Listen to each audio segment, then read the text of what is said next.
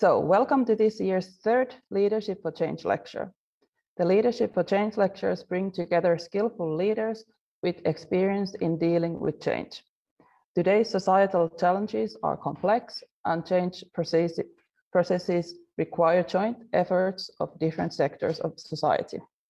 The Leadership for Change lectures are brought to you by Tampere University's Master's Degree Program in Leadership for Change. Today, we are honored to have Venla Roth as our guest lecturer. She works at the Ministry of Justice as the anti-trafficking coordinator and serves the whole Finnish government. Previously, Venla has served as a team leader at the Office for the Non-Discrimination Ombudsman, where she was responsible for leading the work against human trafficking and promoting foreigners, including undocumented people, asylum seekers, refugees, rights in Finland. She also holds a PhD in law. Currently, Venla is leading the process of drafting the cross-sectoral National Plan of Action against trafficking in human beings, NAP in short, together with the Interministerial Working Group and non-governmental organizations. The work also includes supporting other ministries and authorities to implement the government program, which provides measures to prevent trafficking and other forms of exploitation, assist and protect trafficked persons, and investigate trafficking offenses. Thus, we are eager to learn more about this complex societal challenge and who would be better to discuss how social change can be achieved using anti-trafficking work as an example than Venla Roth. Please let us warmly welcome to the stage Venla Roth. Thank you very much. Thank you for your kind introduction and thank you for the invitation to discuss with you today about human trafficking. So I try to share my screen. Just a minute.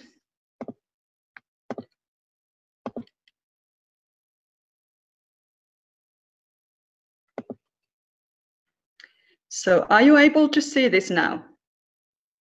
Yes, thank you. Perfect. So when I prepared for this lecture, I thought that you could be interested actually in at least into different but interrelated issues. First, I thought that I might tell you something about what trafficking actually is. So when we talk about human trafficking, what is important to understand and what are the topics that I am on my daily work constantly discussing with those people who actually work in the field, help victims of human trafficking and try to get investigations further and so on and so forth. So what is human trafficking all about? And the second section of this lecture is about the change. So how the change in human trafficking issues can be made so that the complexity of the whole issue can be taken actually into account.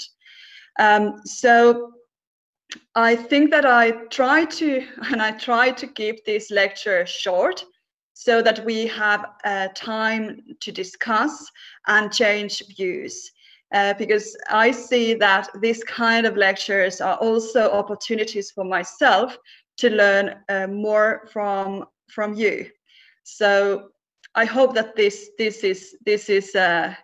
sounds feasible for you. So trafficking in human beings is an issue which has appeared in the Finnish media, should I say, strongly than ever before. Even though trafficking in human beings has been discussed in the media previously,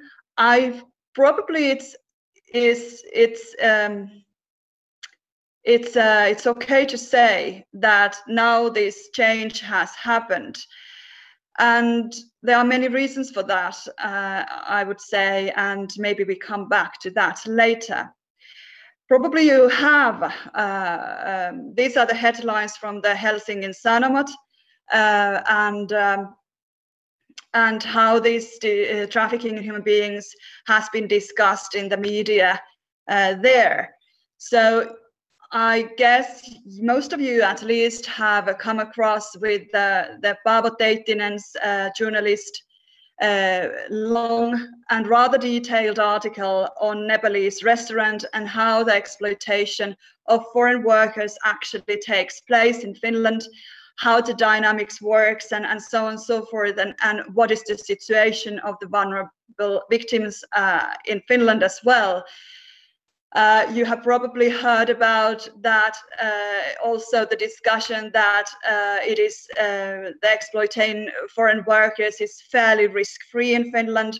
This has been criticized and by different experts, and it has been stated that especially difficult is that the consequences actually are directed more to the exploited workers than those who actually exploit the workers. Finnish assistance system, which is an authority responsible for assisting victims of human trafficking, has communicated after year and year that the number of assisted victims of human trafficking has increased, and last year the number of victims actually set a record of admissions, so the number was higher than ever before. But then you have probably heard also that the government has also tried to figure out and find ways how trafficking issue can be tackled. And for example, just in February, in the beginning of February, actually police set up a task force on human trafficking in order to investigate trafficking cases even more efficiently than previously. So this is the situation where we are living. At the same time, and I have to say that this has not always been this way. To be honest, we know that trafficking issue is one of those societal issues which hasn't been easy to really combat in Finland, but it's not easy, anywhere in the world. And what I'm saying is that I've been working with anti-trafficking issues a bit less than 20 years. And when I started, trafficking issue was not discussed either in media or, nor anywhere really. So in the government or, anywhere. So trafficking was kind of considered as an issue which not really concerned Finland. Trafficking was 20 years ago, for example, it was said that Finland is at most a transit country for trafficking. We don't have trafficking happening in Finland. We are not a destination country, let alone a country of origin for victims of human trafficking. This has changed, I see, in the course of 20 years, and the change has been really remarkable, I would say. So what is human trafficking all about? When we talk about human trafficking, I see that it is important for you to understand how this operates. What actually happens when we talk about human trafficking. So human trafficking can be related to sexual exploitation, for example, forcing someone into prostitution or exploitation in the sex industry, for example, in pornography industry, striptease industry. It can be very, it can vary a lot, how this sexual exploitation happens and why it happens. This 50% here illustrates the number of internationally identified victims of human trafficking. So 50% of internationally, according to the UN numbers, the United Nations numbers, the 50% of the victims are sexually exploited. The second largest form of exploitation is labor exploitation and forced labor. And here we talk about very different way of exploiting people, but we can come back to that later, if you will. Anyways, that is 38% of the overall number of identified victims internationally. Then the smaller numbers, relate to forced marriage, forced adoption, forced begging, and forced criminal activity. And I stop here for a minute. Criminal activities relate to that kind of activity where the trafficked persons are forced to commit crimes, for example, petty crimes, even smuggle drugs or something similar. So they are forced to do that. And all this money which is generated from this criminal activity it flows to those who actually exploit the victims. Then, of course, this trade in human organs and tissues take place, but we don't know many of those cases actually in Finland, but internationally this takes place to a certain extent. So this is just to illustrate how the numbers of assistance system has actually, developed. When we started and when the assistance system was actually kind of developed, the numbers were really, really small. So really small. A handful of victims actually, were kind of referred to the assistance system, but now the numbers are completely different. And what I'm seeing is that, it doesn't necessarily say that victims of human trafficking or the number of victims of trafficking is increasing in Finland.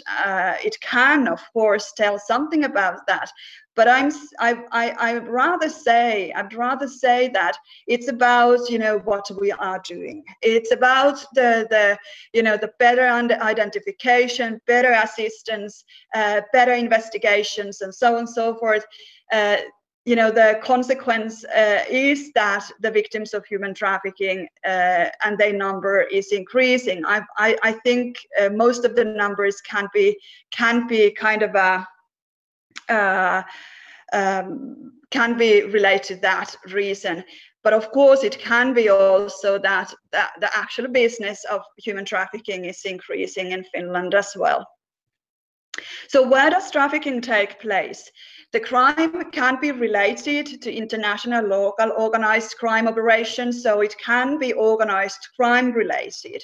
But it can also be about single employer, or even a victim's family member. It can be boyfriend or a lover, who actually recruits a person and exploits her.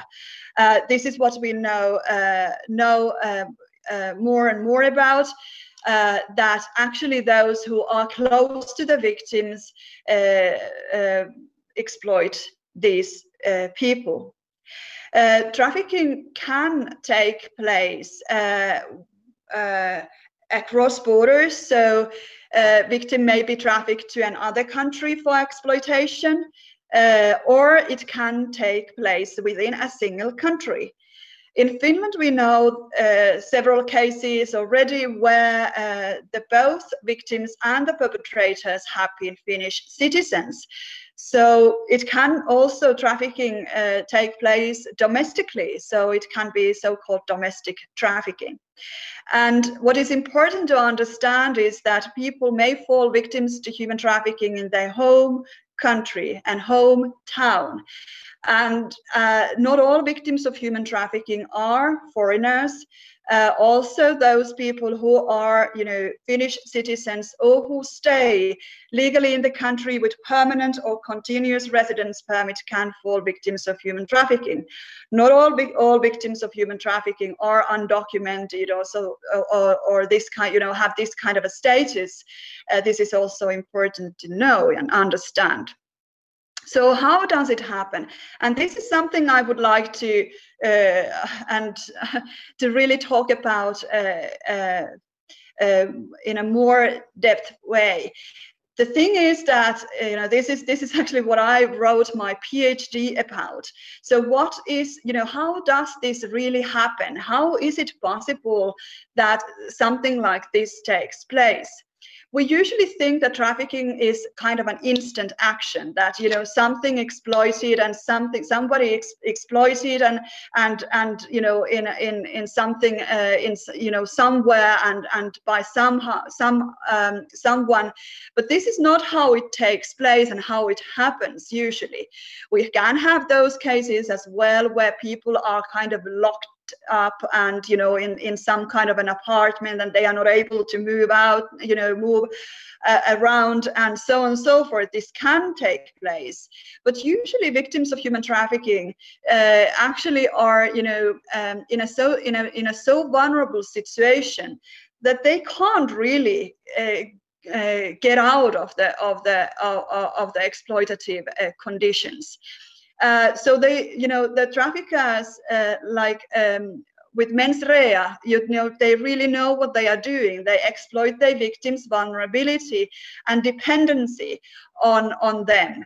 So there can be something like, for example, what we know that people have mental problems, they have economic problems, they are dependent on their employer, they live in isolation somewhere where they don't have any idea where they are, they don't have language skills, all these kinds of issues. They don't have any networks in Finland, for example, or so it's about this kind of a long process during which the victim gradually falls under the offender's control.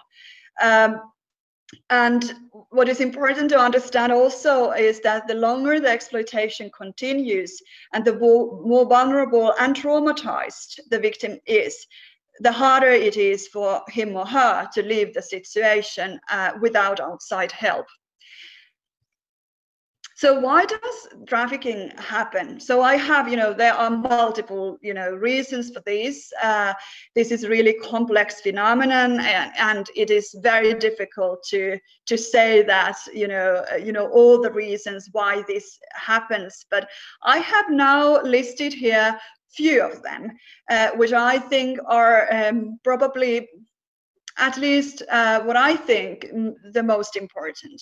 So we talk about, of course, we talk about like economic, social economic issues which relate to poverty and inequality. So we talk about like structural issues in the society. We talk about corruption. We talk about that kind of issues which kind of make it easier for the traffickers to really exploit different persons and people and move them around and profit from them. But at the same time, when we talk about those countries where the victims of human trafficking might come, for example, from different countries, we have to talk about like inequality structures also in our country. So we have to think, what probably generates trafficking also in Finland. This is not something that we have, we are able to, to let, to those countries to decide and solve, but also we have to think, what we could do better. So, and this relates, for example, to the demand and to the attitudes. So in the countries of destination, we kind of we create demand for these services that victims of human trafficking produce. So, for example, we buy different products and different kind of like food and stuff, and also we buy sex from different people who actually might be victims of human trafficking. So we in a way create demand for this kind of illegal business. And also what I see is this kind of an attitude, and all these kind of things, we think that victims of human trafficking, and this is, for example, this is so marginal issue probably in Finland, and we don't need to tackle that. We think that, probably we just have to close the borders and the thing is done, or then we think that this is something that we just need to somehow to get rid of it, somehow by strict legislations and so on and so forth. But I think all these issues are something which relate to that and create opportunities for those who kind of exploit different people. And then, of course, I think that this impunity and illegal profits are important aspects. Trafficking in human beings is committed because of illegal profits. So it generates a lot of money. We know that, and the UN has actually stated that this is one of those illegal criminal crimes which generates the most of the criminal profits. So this is in addition to drug crimes and drug of small arms. This is one of those illegal businesses which generates most illegal profits. And what I've said is that this is the money we have to find, and we have to confiscate that in order to make it difficult and more difficult to generate illegal profits by exploiting victims. And of course, this impunity is something which I would like to say more about, but let's go further because I will come back to that a bit later. So what is needed for a change? Human trafficking is a cross-border problem. Even though that it can take place domestically, it is not enough to only combat trafficking domestically. We need international cooperation, and we need European level cooperation. But at the same time, when we have international and European, for example, international conventions and EU directives and so on and so forth, we need to implement those on the national level.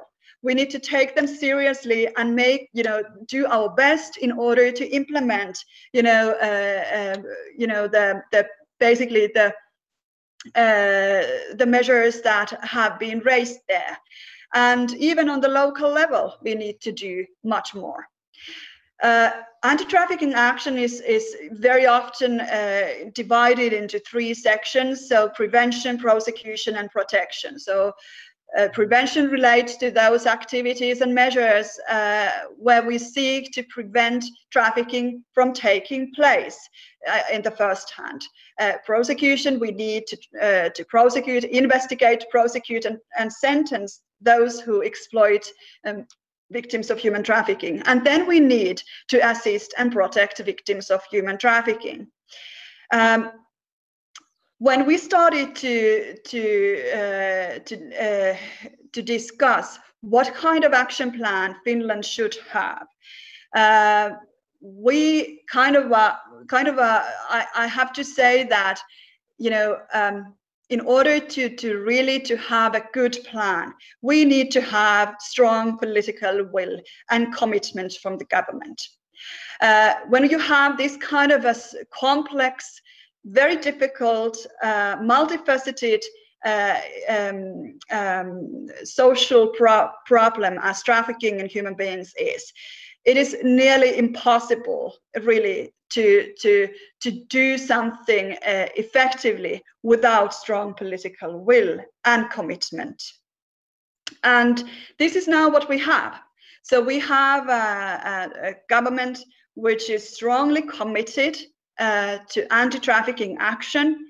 The government plan has various measures according to which victims of human trafficking should be assisted better, and trafficking crimes should be investigated more effectively.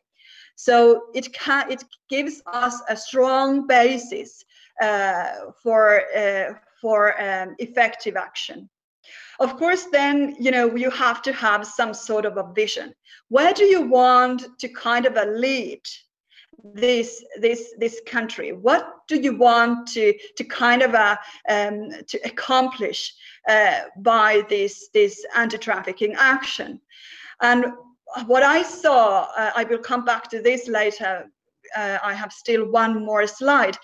But what is important is that you have to have some sort of a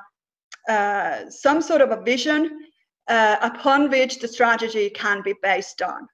But the strategy cannot be based on, I think, anything else but expertise. You have to have like a strong expertise, really, kind of trying to find different people from different areas of expertise. You have to bring those people together and really to discuss what is important when we fight against human trafficking. You have to benefit from research. You have to kind of should I say, cherish research and really that kind of an understanding that human trafficking and action against human trafficking must be based on expertise and research. But we also need funding. We need something which, kind of takes us, closer to those that vision and strategy. You need to have like funding in order to really to do something. You need to have dialogue and cooperation. You need to have like a different people, around the same table, and even though that they might have different views, it is important that the same vision is shared among those people. And then, of course, when you have the action plan, you have to implement and supervise how it actually is implemented, and probably also, to support that implementation in an effective way. Also, together with those people who actually implement it. And this is my last slide. And there is, you are able to see that, how I see, what are the elements, what we have to have in our anti-trafficking action here in Finland. I see, for example, that most of the trafficking cases never come to the attention of the authorities.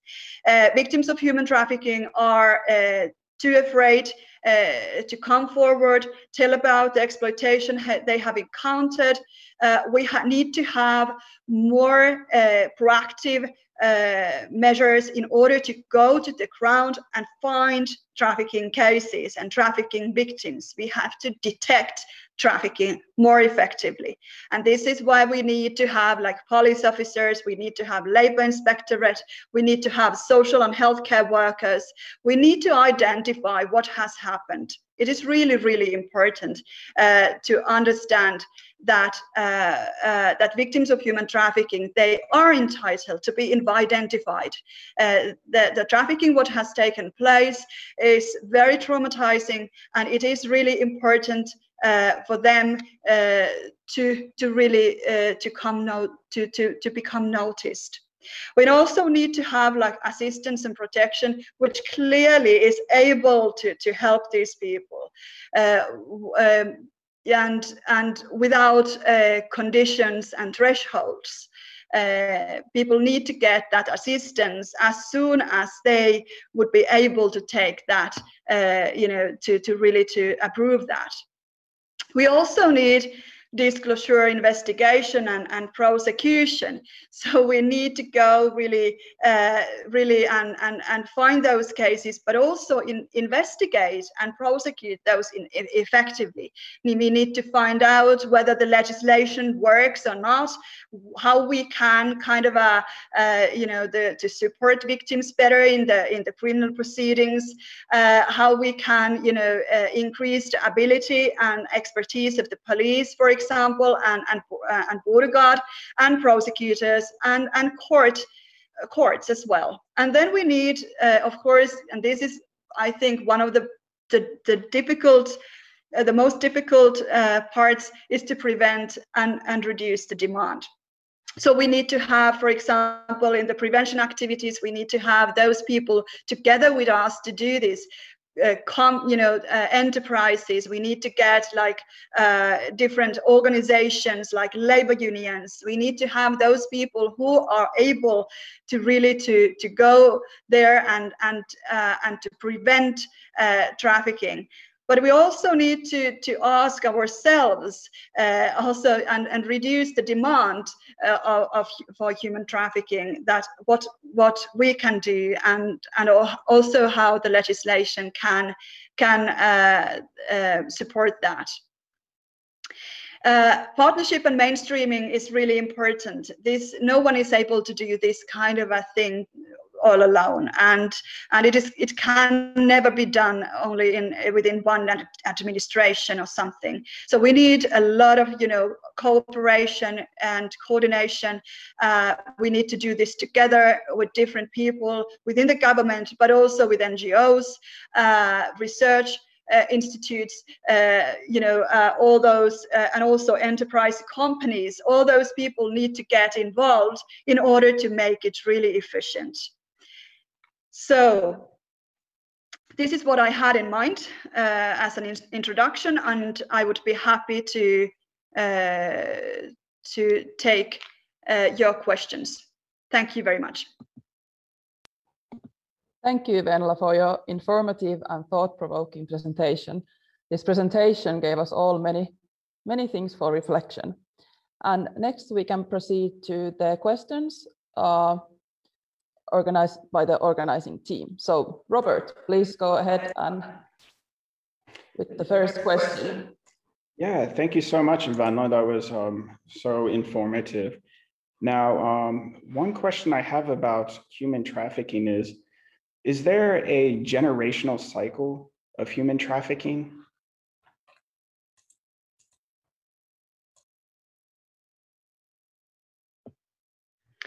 Yeah, so you mean that whether children and so on are, or what do you mean by generational cycle? Yeah, like from one generation to the next, people are put in a position of dependency, which then leads to these situations.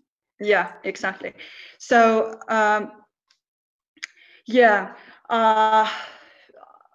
I don't know whether this has been really studied, but what I know is that that's kind of a cycle we can see, is that victims of human trafficking become perpetrators. So, for example, in the field of sexual exploitation, we see that victims of human trafficking they become perpetrators themselves. It doesn't happen all the time, but it happens. This is what we see. All right, thank you. So Vilma, why don't you go ahead and ask a question next? Yes, thank you, Robert and Venla, for your answer. So I would like to know more about the role of Finnish government in the global anti-trafficking work, and what kind of cooperations there are between different countries. And as you Venla mentioned, that there needs to be a sharing of research and expertise. So could you please elaborate more how this happens in practice with Finnish government and amongst other countries? Thank you for your question. So global cooperation, we do a lot of cooperation, and many international organizations are very interested in combating trafficking in human beings globally. So we have UN, so UNODC, especially United Nations Office on Drugs and Crime, which is situated in Vienna, that is really especially active in this. Also European Commission. At the moment, European Commission is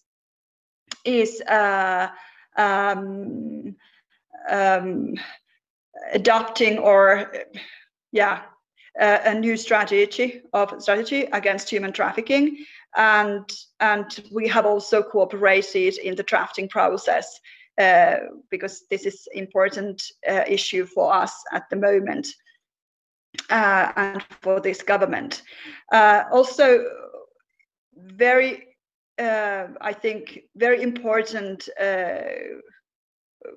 partner for Finland is other Nordic countries and Baltic countries, and this cooperation is regular, and we try to learn from each other. And actually, Finland is now in November organizing a seminar during our presidency in the Nordic Council of Ministers on trafficking in human beings, and I think also many others. So, for example, OSCE, so Organization for Security and Cooperation in Europe, has been really active in this question, and we have cooperated with them as well. And ODIHR, which is the Office for Democratic Institutions and Human Rights, situated in Warsaw, has been assisting Finland now when we are developing a national referral mechanism for victims of human trafficking. There are, and then of course, Council of Europe Finland has ratified the Convention on Action Against Human Trafficking, and we are constantly monitored how we implement that convention. So they are very, very, very important for us as well. So a lot is happening around the world. There are also many others, but this is the few to mention at this point. Yes, thank you. It's great to hear that there are commitments from other parties as well, since it is a global complex issue, as you have mentioned. So next, Nonso from our team will provide the next question to Venla. Okay, thank you, Venla, for joining us today. It's really good to hear from you. My question is, you have pointed out severally the complexity of this menace, human trafficking, and how transnational this has been. So what, as agents of change, as students of Leadership for Change, there's a demand on us to act as agent of social change wherever we may find ourselves. So at the individual level, what do you think we can do to combat this menace? Thank you. Yeah, it's a very good question. Yeah, I think that, and what I've said very often when I'm asked about this, what the individuals can do to combat human trafficking, I have said that this is the responsibility of the state. The state is responsible for combating human trafficking and preventing it and assisting victims of human trafficking. But what individual people can do is, of course, to discuss the issue and to ask, what the government is actually doing about it. And I think this is something that what is the role of the individuals as citizens. I don't see that it is the responsibility of individuals to identify victims of human trafficking and refer them to assistance. It can happen, of course, but I think that no one is it's hard for even experts to identify victims of human trafficking. So I think that you can't really expect that to happen on an individual level. But I think that, of course, the other thing is that we have to be, to a certain extent, I wouldn't say alarmed, but a little bit something like that. When we use services and when we use, labor, we have to take into account the possibility of exploitation. And I think that, by understanding that this can take place in Finland, we probably would like to choose those services which do not relate to exploitation. So what I think is important to ask is that, that your cleaning services at your home or, at your work is provided by non-exploitative labor. Or when you go to the restaurant, you kind of think that even though it is not the only indication of kind of exploitation, but if it is too cheap, you really think that this is something which is really cheap. I would think twice before I buy that kind of a service. So I think that, by being kind of attentive to this issue is important.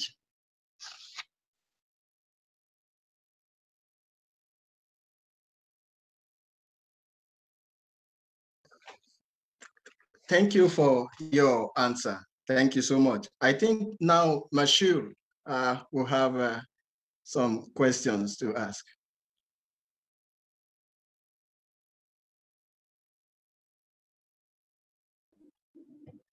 Yes. Thank you, Venla, for your insightful speech. I would like to ask a question. Do you know the nature and dimensions of human trafficking is increasing day by day around the world? But do you know that, do you think that the world political leaders are failed to find a common platform or lack of policy initiatives to prevent human trafficking?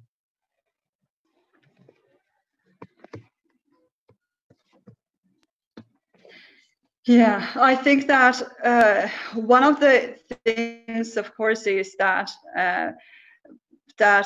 trafficking is not considered as such a societal issue which would require political attention.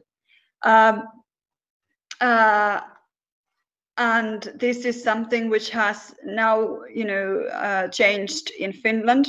Now this political will is really strong. With regard to other reasons, I think there are probably many others why this is so difficult.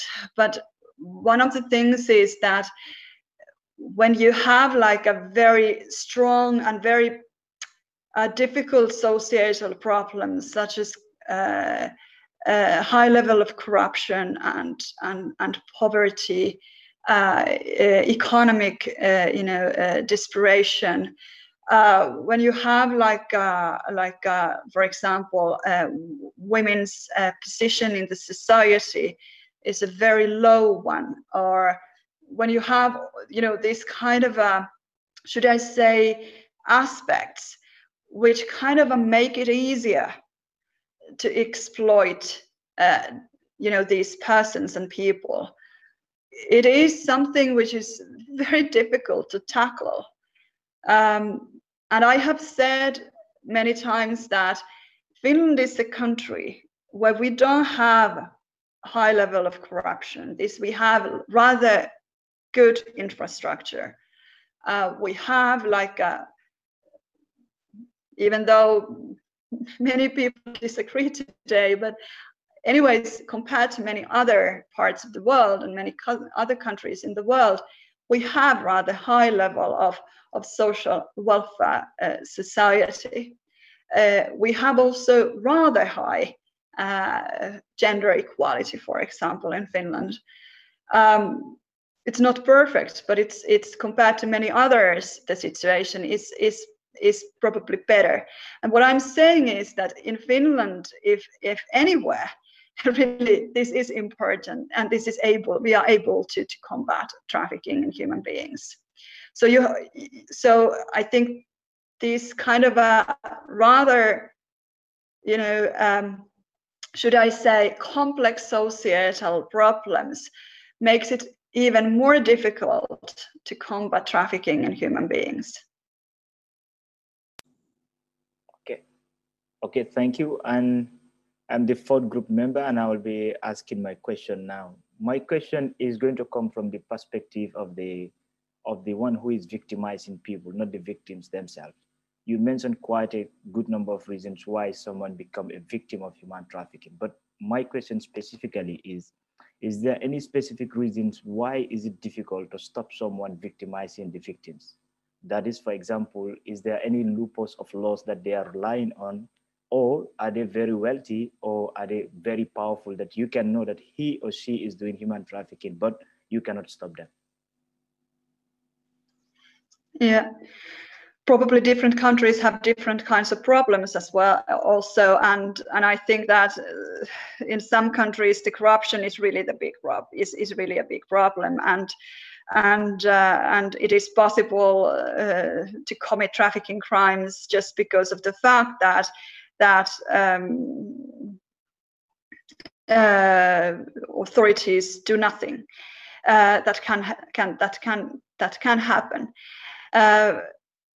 I think that what you said is in a way really important, however, also in the Finnish context. So what we have now trying to achieve is that we try to develop anti-trafficking action to that kind of a direction where victims of human trafficking, it's easier for them to come forward and resort to the authorities. So what I'm saying is that also in the Finnish legislation and different practices, we have those thresholds for victims of human trafficking, which make it harder for them to come forward. Just an example, and this has been also written, has been also discussed in the media. So if you have this kind of a person who has work, a job and a work-related residence permit, there is a hard, it's hard for him or her to come forward and tell about the exploitation without the, that kind of a, without an alternative to stay in the country. So now what we are doing is that we are introducing new residence permit criteria for victims of human trafficking or exploitation. So they come forward, and apply for that kind of residence permits so that they can stay in the country without being afraid of deportation. And I think, and this kind of trying to find these ways and trying to find these problems in the legislation and practices is really important, to try to understand where the drawbacks really are, and then try to fill them up, somehow to understand, and develop different kind of strategies and measures by which we are able to make it easier for victims of human trafficking to come forward.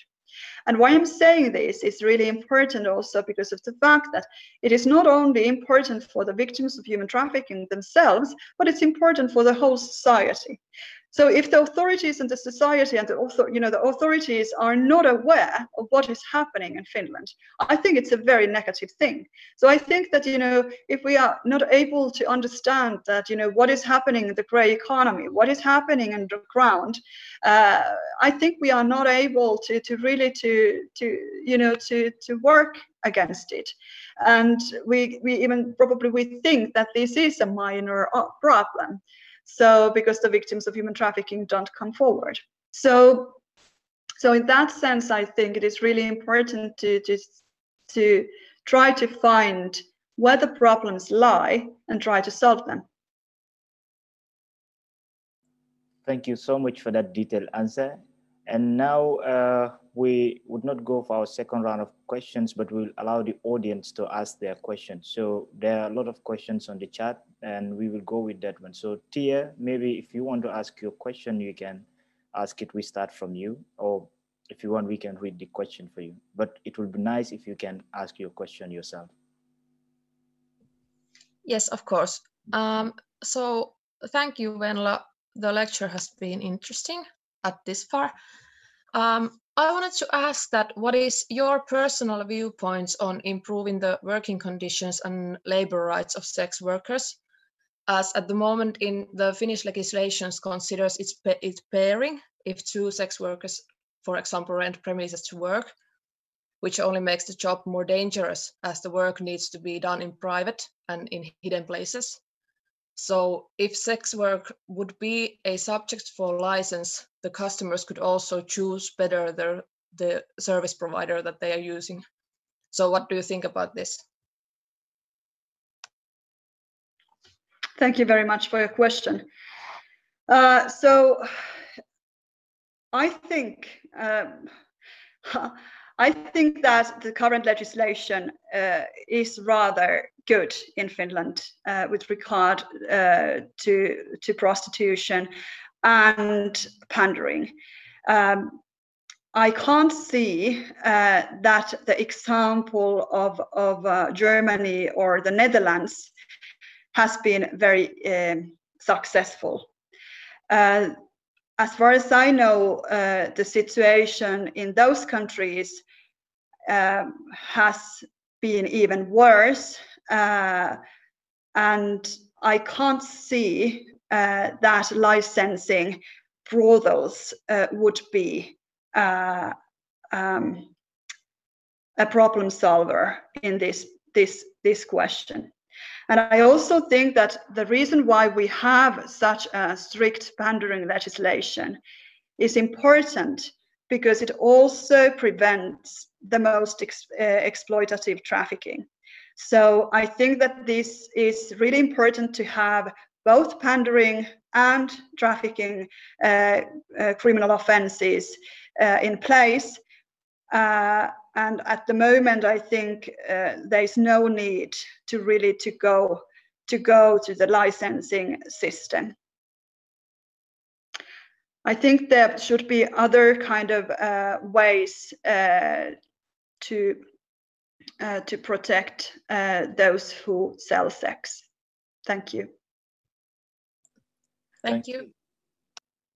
Thank you. Now we go to the next one. I can see Dora, your hand was up. If you want to ask your question, you can go ahead. Yes, thank you. All right. Thank you, Venla, for being at the lecture today. You were mentioning profits and money to be a big factor in all of this. So I was wondering whether you think banks, whether they are, and if not, then why not, or should they be, banks required to report, or are they even trained to recognize signs or patterns of money flows that seem suspicious from a trafficking point of view? Thank you. Yes, it's a very good question. Internationally, this has been taken on board, this question of banks and financial institutions. So yeah, I agree with you that this is something that that we need to do as well. Yes, next we can have Isabel Rangel.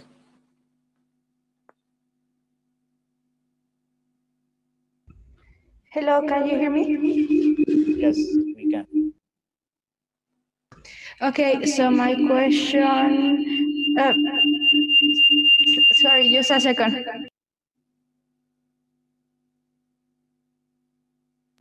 Okay, I think none is working. Is it? Yes, it's good. Oh, no, I don't hear anything. Okay, wait. Okay, maybe it's better if you read my question. Sorry, I'm having trouble here in the computer. Okay, no problem. I can do that. The question is, how is the agenda on the stopping work trafficking while people is waiting for their work permits in Finland? You kind of dealt with that one, but I can continue reading. It's considering that the working permit might take months to be given and people might feel the need to look for an economic source. Yeah, this is a really important question. Yeah, so what we are now trying to do is that we analyze the application of the current law, and then we consider what needs to be done. But now I'm, for example, what I think is one of the problems with regard to the trafficking related residence permit is that it takes really a rather long time for the authorities to consider whether the person is entitled to get that residence permit or not. And during that, that kind of a reflection, or when it is considered within the migration services, under the law, the victims of human trafficking do not have a right to work. And I think this is one of those things that now we have to consider whether this is the way to continue. Thank you. Okay, thank you so much for your answer. Sorry about my mic problems. Thank you so much for the question also.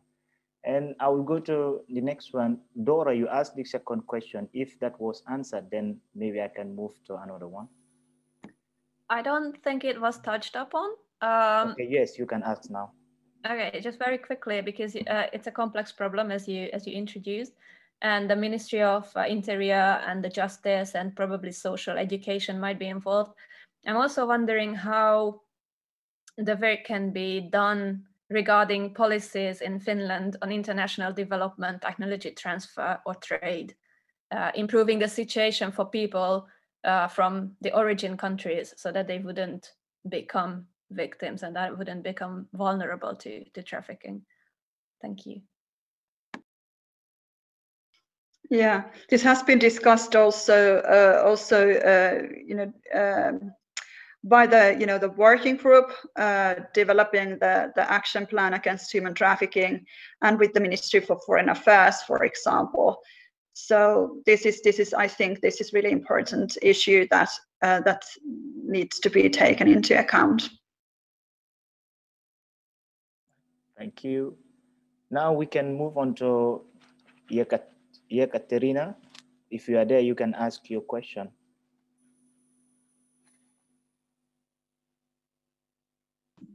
Yes, hello everyone. Yes. Thank you, Venla, for your lecture, and thank you everyone for your questions. I would like to ask about the statistics. Venla, do you know about gender ratio regarding human trafficking victims, as well as what are the risk countries? What are the top sort of countries where the victims come from? Thank you very much.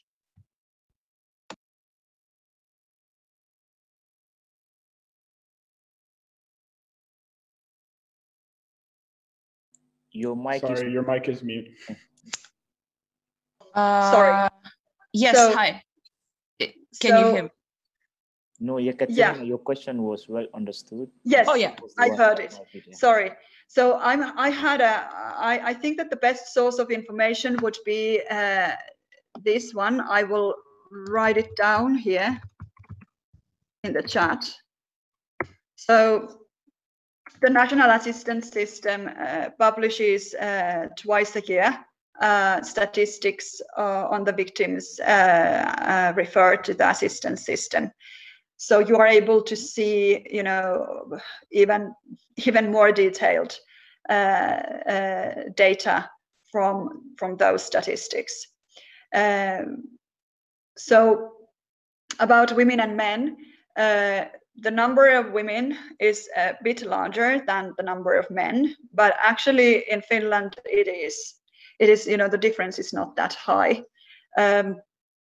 That is because of the probably one thing what I am and what I've been saying is that what we haven't been able to identify so much in Finland this far is that sexual exploitation which takes place in Finland. So we are able to identify that kind of sexual exploitation which takes place abroad. for example, in other, in other European countries, for example, or, when the person is asylum seeker and comes to Finland, and this is, the exploitation as such has taken place in some other place, in some other country. But what we haven't really disclosed that much is that exploitation which takes place in Finland, and most of those who are sexually exploited are women or girls, also internationally. So that is something that I hope that in the future we are able to detect that trafficking better when we have that police unit established now in February. And the other thing what I would like to say is that we have been rather good at identifying labor exploitation in Finland. So compared to many other Nordic countries, for example, we are rather, or the number of those victims who have been exploited at work is rather high, and we are able to, we have been able also to convict those perpetrators in the labor trafficking rather well, especially compared to many other countries. So the number of course, also women can fall victims of human trafficking for labor exploitation. But I think one of the reasons why, this kind of ratio is so equal, should I say, is that we have really been effective with related to labor exploitation. Okay, thank you. Tilda said I can read the question because the mic is not working. So the question is, what is the role of the COE Convention on Action Against Trafficking in Human Beings, and especially Greta, the group of experts for action against human trafficking in Finland? What are the main legislative or political issues in Finland concerning helping the victims? Yeah, this is a rather big one. So the Council of Europe Convention is a human rights instrument, and it really kind of those recommendations that Finland has received has really structured also the work that we do. So Finland has received many recommendations from Greta during these years. Finland ratified the convention in 2012, and after that we have received 2 reports from Greta. And I would say that in these recommendations have taken really seriously now when we have been drafting the National Plan of Action. And these recommendations relate to assistance, children, national referral mechanism, investigation, prosecution, training and education, and so on and so forth. So the list is rather long. So what are the main legislative or political issues in Finland concerning helping the victims? Well, now the social and the Ministry for Social Affairs and Health has established a working group where I also participate in. And in that working group, we are discussing how the legislation on victim assistance should be amended. And the government has also stated that during this legislative work, we need to improve the status of victims of human trafficking so that victims could and can be assisted without, or with a lesser connection with the criminal proceedings. So at the moment, the legislation is rather difficult in that sense that even though victims of human trafficking can be assisted in the system of victim assistance, the right or the entitlement to the right to gain services from the assistance system is limited.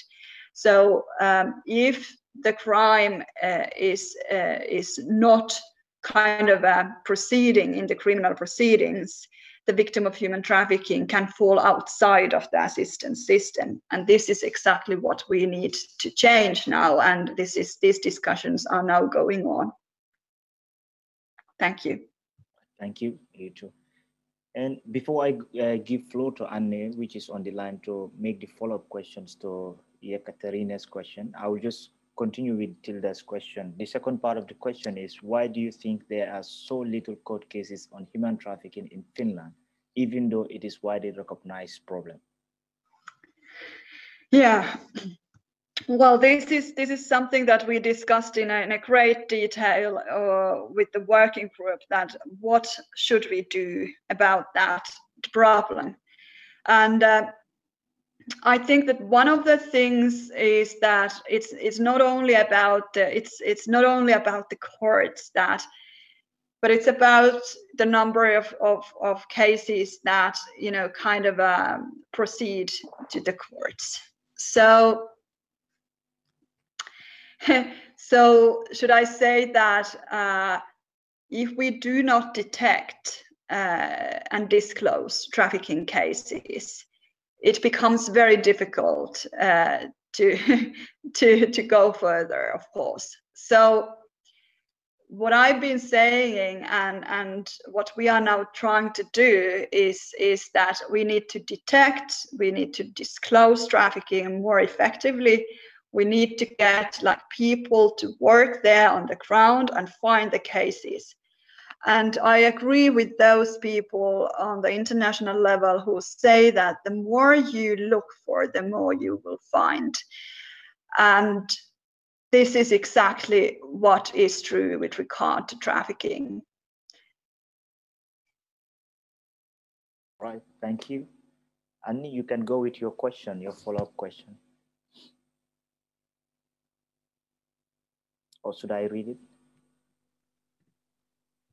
Sorry, were you speaking to me? Yes, I'm saying. Okay, yeah, sorry. Yeah, thank you, Venla. Really excellent lecture and interesting. I'm Anni Kangas from the University of Tampere, and thank you especially for highlighting the role of research in this problematic as well. It's always, for someone who works in academia, it's a pleasure to hear that the role of research is appreciated as well. Well, I only had a question about the statistics as well, about the sectors within which this happens in Finland. You mentioned that we should be aware or wary if something is really cheap, for example, and that should already ring an alarm bell. So what would be the sectors within which in Finland we should be kind of keeping our eyes open and detecting our own responsibility in preventing the problem?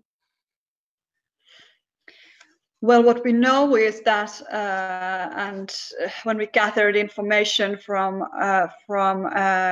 around Finland, so we actually heard many multi-sectoral teams and networks in various parts of Finland. And what we found out during this when we drafted the action plan, what we found out is that trafficking in human beings is something which is always on the move. So it is something that, even though that this is what we know now, it transforms and it takes new forms all the time.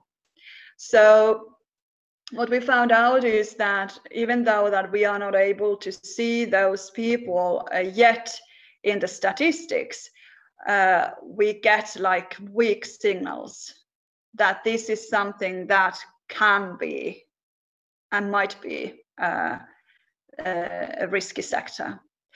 So it is difficult to say, really, but I think that the number of victims who come to the assistance system and who we really kind of pinpoint and identify the restaurant sector is one, and cleaning sector is another, where this trafficking cases are more kind of there exist more trafficking cases in those sectors, but there are many others as well. But these are especially problematic, I would say. Thank you so much. And now we will allow Esko, because he's about to go. So Esko, you can ask your question. Your hand is up. Yes, thank you very much. Thank you, Venla. I'm from Systems Change Finland, in the group that's been studying, trying to eliminate trafficking in Finland we've been working 8 months. And your lecture was really great because it validates a lot of the research that we've been doing, like we're looking at the right things. But one point I want to ask about is it's on this detection issue, or like in our language, how do you see the problem? And we see a lot of examples from other countries where actually giving incentives on the society level has yielded really good results. But when you were describing it, you mentioned primarily the usual suspects, like the police and the border guards, things like that.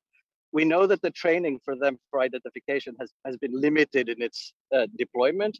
And we've also learned that traffickers and trafficked people are very good at avoiding the gaze of those traditional suspects.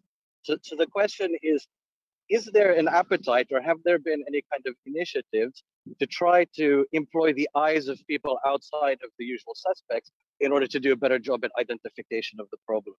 Thank you very much. That is a very good question, and I agree with you. And about that this is what I tried to say when I talked about mainstreaming, that it's not only those border guard or social and healthcare sector or police or labor inspectorate that we need to include in the fight against human trafficking. We need to get also, for example, teachers, language teachers. We need to get companies. We need to get labor unions. And what I think is really, really important is that we kind of understand that trafficked persons are normal people. So they live like us. They need same things as we need. So in a way, what I would like to say is that they live and move around us. They live here and where we are. So they are not kind of locked up somewhere, locked in somewhere, and somewhere that we cannot find. And what I'm saying is that clandestine trafficking, even though trafficking in human beings is a clandestine form of crime, I don't mean that trafficking is somewhere out of sight. It can be that, but usually it is somewhere where we are. We go to the restaurants, we go, to the offices where the trafficked persons probably clean. We kind of they live among us. And in that sense, it is so important somehow to understand that those people, who come across with us, they can come across with trafficked persons as well. Thank you so much. Thank you very much. Thank you, Esko, also for, even with the busy schedule, attending the lectures. We appreciate that. I hope you are not late for your seat. Yeah, bye. So now we will go to the next question. That is from Carlos Gomez. Carlos, you want to go ahead now?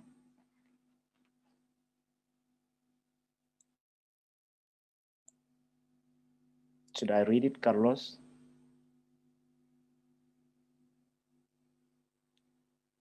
Okay, yes, he said I can go ahead. The question is regarding having more people detecting victims trafficking. Do you mean having a collaboration with associates like PAM, PAM, and other NGOs alongside the government plan? Yes, I think that especially labor unions such as PAM is really, really important here. So we need to get these organizations to work with us. And as far as I have understood, they are interested in working with us as well. Also from the employer side, we need people to work with us and organizations to work with us.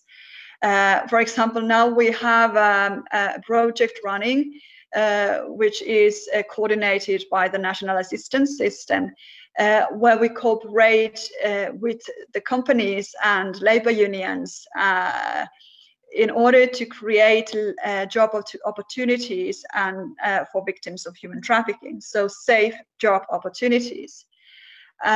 This is where we need companies as well. We need labor unions as well. We need, this kind of a understanding that that the state is able to provide like support and assistance and so on and so forth. But what victims of human trafficking really need is sustainable solutions. So work, safe living, their family around them, and so on and so forth. So in that sense, they need the same things as we do, as I said before.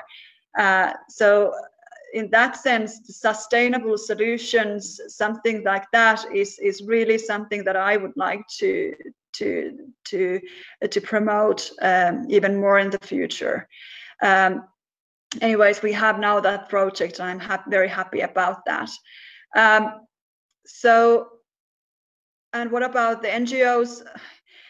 NGOs are critical partners with the work in the work against human trafficking. So those are the NGOs are those who actually come across with the most vulnerable victims of human trafficking. They kind of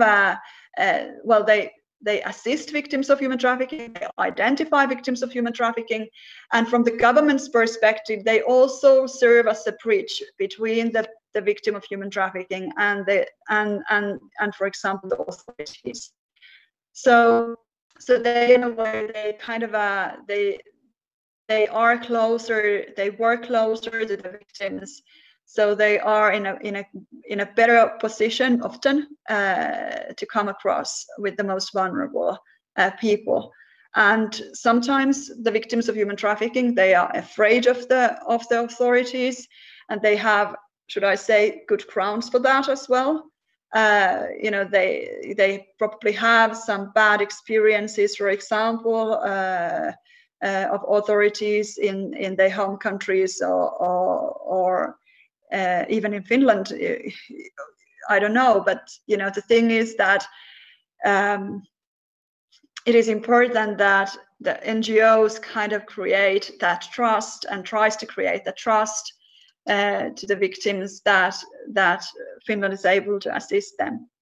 So the work with NGOs is really important, and for example, in our working groups, we had 4 NGO representatives when we drafted the action plan. Thank you so much. And we can go to the next one. I can see Dora's hand is up again. So Dora, you can go ahead. We have time. Yeah, thank you. I was just wondering your follow-up answer to Esko's question. I'm just picturing the situation that you are a Finnish person is going into the office and there is a foreigner cleaning, right?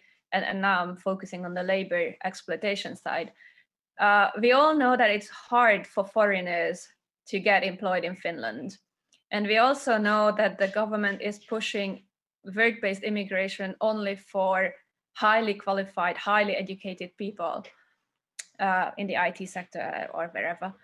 So I'm just wondering, is there a connection here possibly with the attitude that if somebody is a foreigner, they are only welcome in Finland if they are doing high quality knowledge work, and how that impacts the interaction, right? So even if I was working in that office and there was a as a Finnish person, and there was a foreigner cleaning, would I even try to interact with them? Or I wonder if you get my question, like this attitude that might be existing in the society, and whether that has any connection to this issue. Thank you. Thank you. Of course, what I take from your question is, and what I probably would like to say here is that I think it is really worrying that we have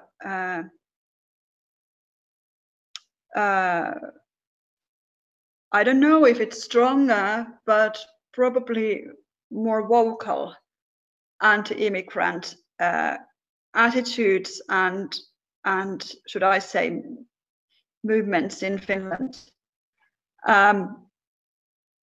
This intolerance towards immigrants is of course something which has an impact also on trafficking and also the ability of the state to work against it. So when we have like a rather positive sentiment towards immigrants, I think we are able to achieve in the anti-trafficking field also that kind of a human rights-based approach and that kind of solutions which would not only protect victims' rights but also probably support and promote the detection of human trafficking when victims of human trafficking are not that afraid of the authorities. And we have like solutions for them to offer. So now we are luckily in the situation where the government really finds and tries to find ways to promote victims' rights and detect trafficking. So I think that we are now in a very good position to actually achieve a lot in the anti-trafficking work. All right, thank you so much. And next question is from Camille. Very interesting question. So Camille, maybe you want to ask yourself.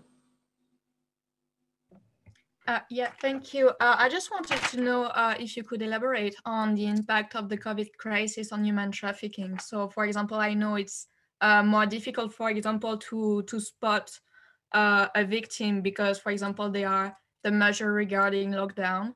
But I also wanted to know what the impact on the side of the recruitment of the victim. Yeah, thank you. Well, we know about some research done on the COVID and how it has and what kind of impact it has had on the trafficking business and trafficking and exploitation and the victim's position and vulnerabilities.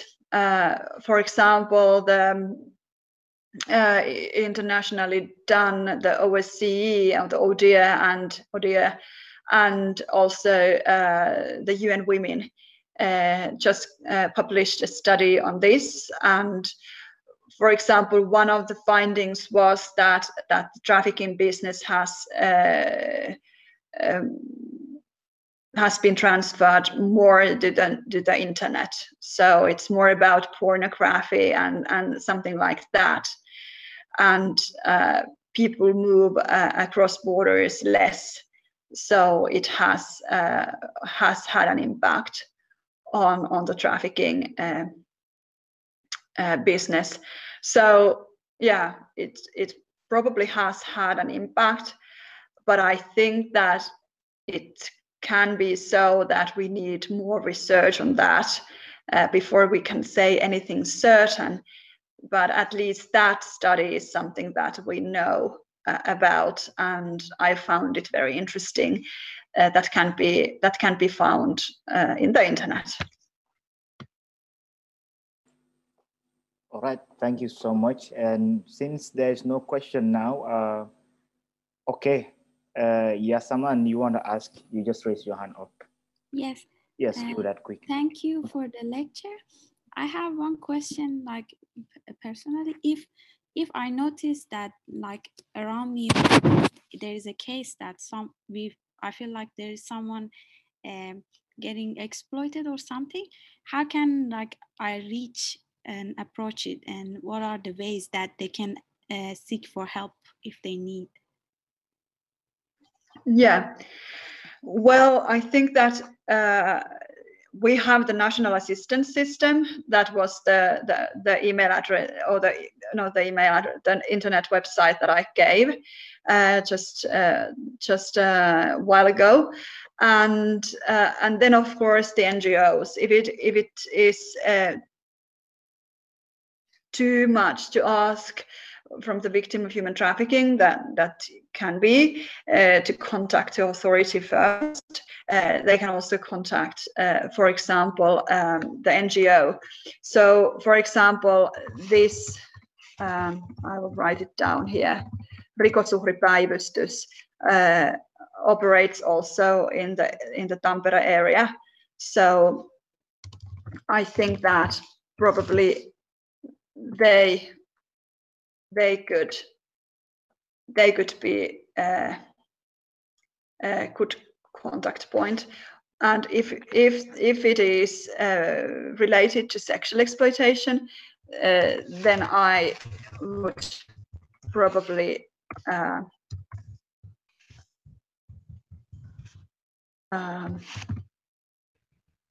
let's see, I would contact Pro-tuki-piste, and they also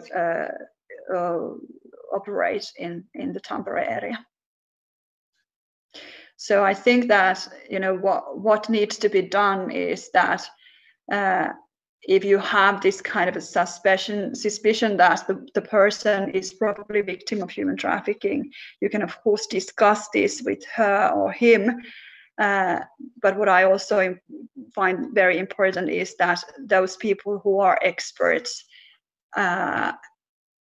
in helping and assisting victims of human trafficking, they can probably discuss and speak with the victim. Thank you. Thank you so much. And now we will go to our last question, which is going to come from Camille. You can go ahead and ask your question. I wanted to ask you, since you said because of COVID, pornography or internet exploitation is rising. I am just wondering if it's gonna worsen the situation, especially for women, because I think that the majority in the sex industry to be exploited. So I just wanted to have a gender-based perspective, and also I wanted to ask if, in general, women and girls are more the victims because they are more hit by poverty, or because there is especially a demand for women and girls. Yeah, it hits women and girls especially, and also to a certain extent boys, and so yeah, so that's true, that it hits women and girls mostly. All right, thank you so much. Before I hand over to Robert for the closing remark, what is there going to be any words that you're going to leave us with, or how can we help in this cause as a Leadership for Change students?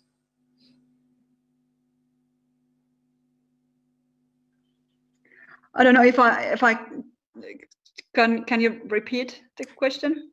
I said, is there going to be any closing remarks from your side? Okay. Advice to Leadership for Change students, and how can we actually be part of this cause? Thank you so much. So yeah, what I would like to say is that I I was very pleased to speak about trafficking with you today, and this was a great discussion, and I very much appreciate these questions and this active participation as well. This was a pleasure for me. And what I would like to say to you is that as far as I know, many of you are students and probably something personal. I would like to say just in the end. I kind of would like to encourage you to really to work in the future, also with complex societal issues, and try really to do your best in order to make world better place. So I think people are needed in order to make the change happen. And I hope that I was able to give you some sort of insights how the change can be made, but also encourage you that it is really something which is important. It is inspiring. It is important in that sense that it gives, not only to the society kind of a, ways to deal with this issue, but also it's personally really motivating and inspiring to work with issues like this. So this is something I wanted to say to you. So welcome on board. Thank you so much. Thank you. Robert, you can go ahead. And Vilma.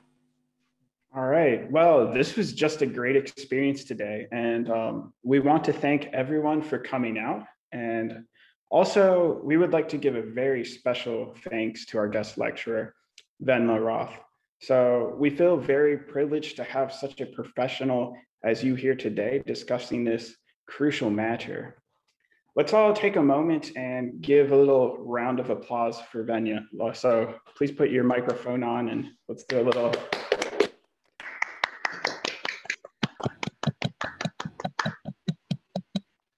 All right, thank you, Venla. By the way, everyone, we will be publishing a blog soon. So based on this lecture today, you can find it posted to the official master's degree program in the Leadership for Change blog. Lastly, the fourth and final Leadership for Change lecture this year will take place on the 26th of April from 16 to 18 p.m. The guest lecturer is Maya Kelvela of the Left Alliance and former executive director of Anna Amelia. So be sure to come out for that one as well. Well, that's all for today, everyone. Thanks once again, and we wish you a great weekend. Tällä kanavalla 98,4 MHz Tampereella Radio Moreeni.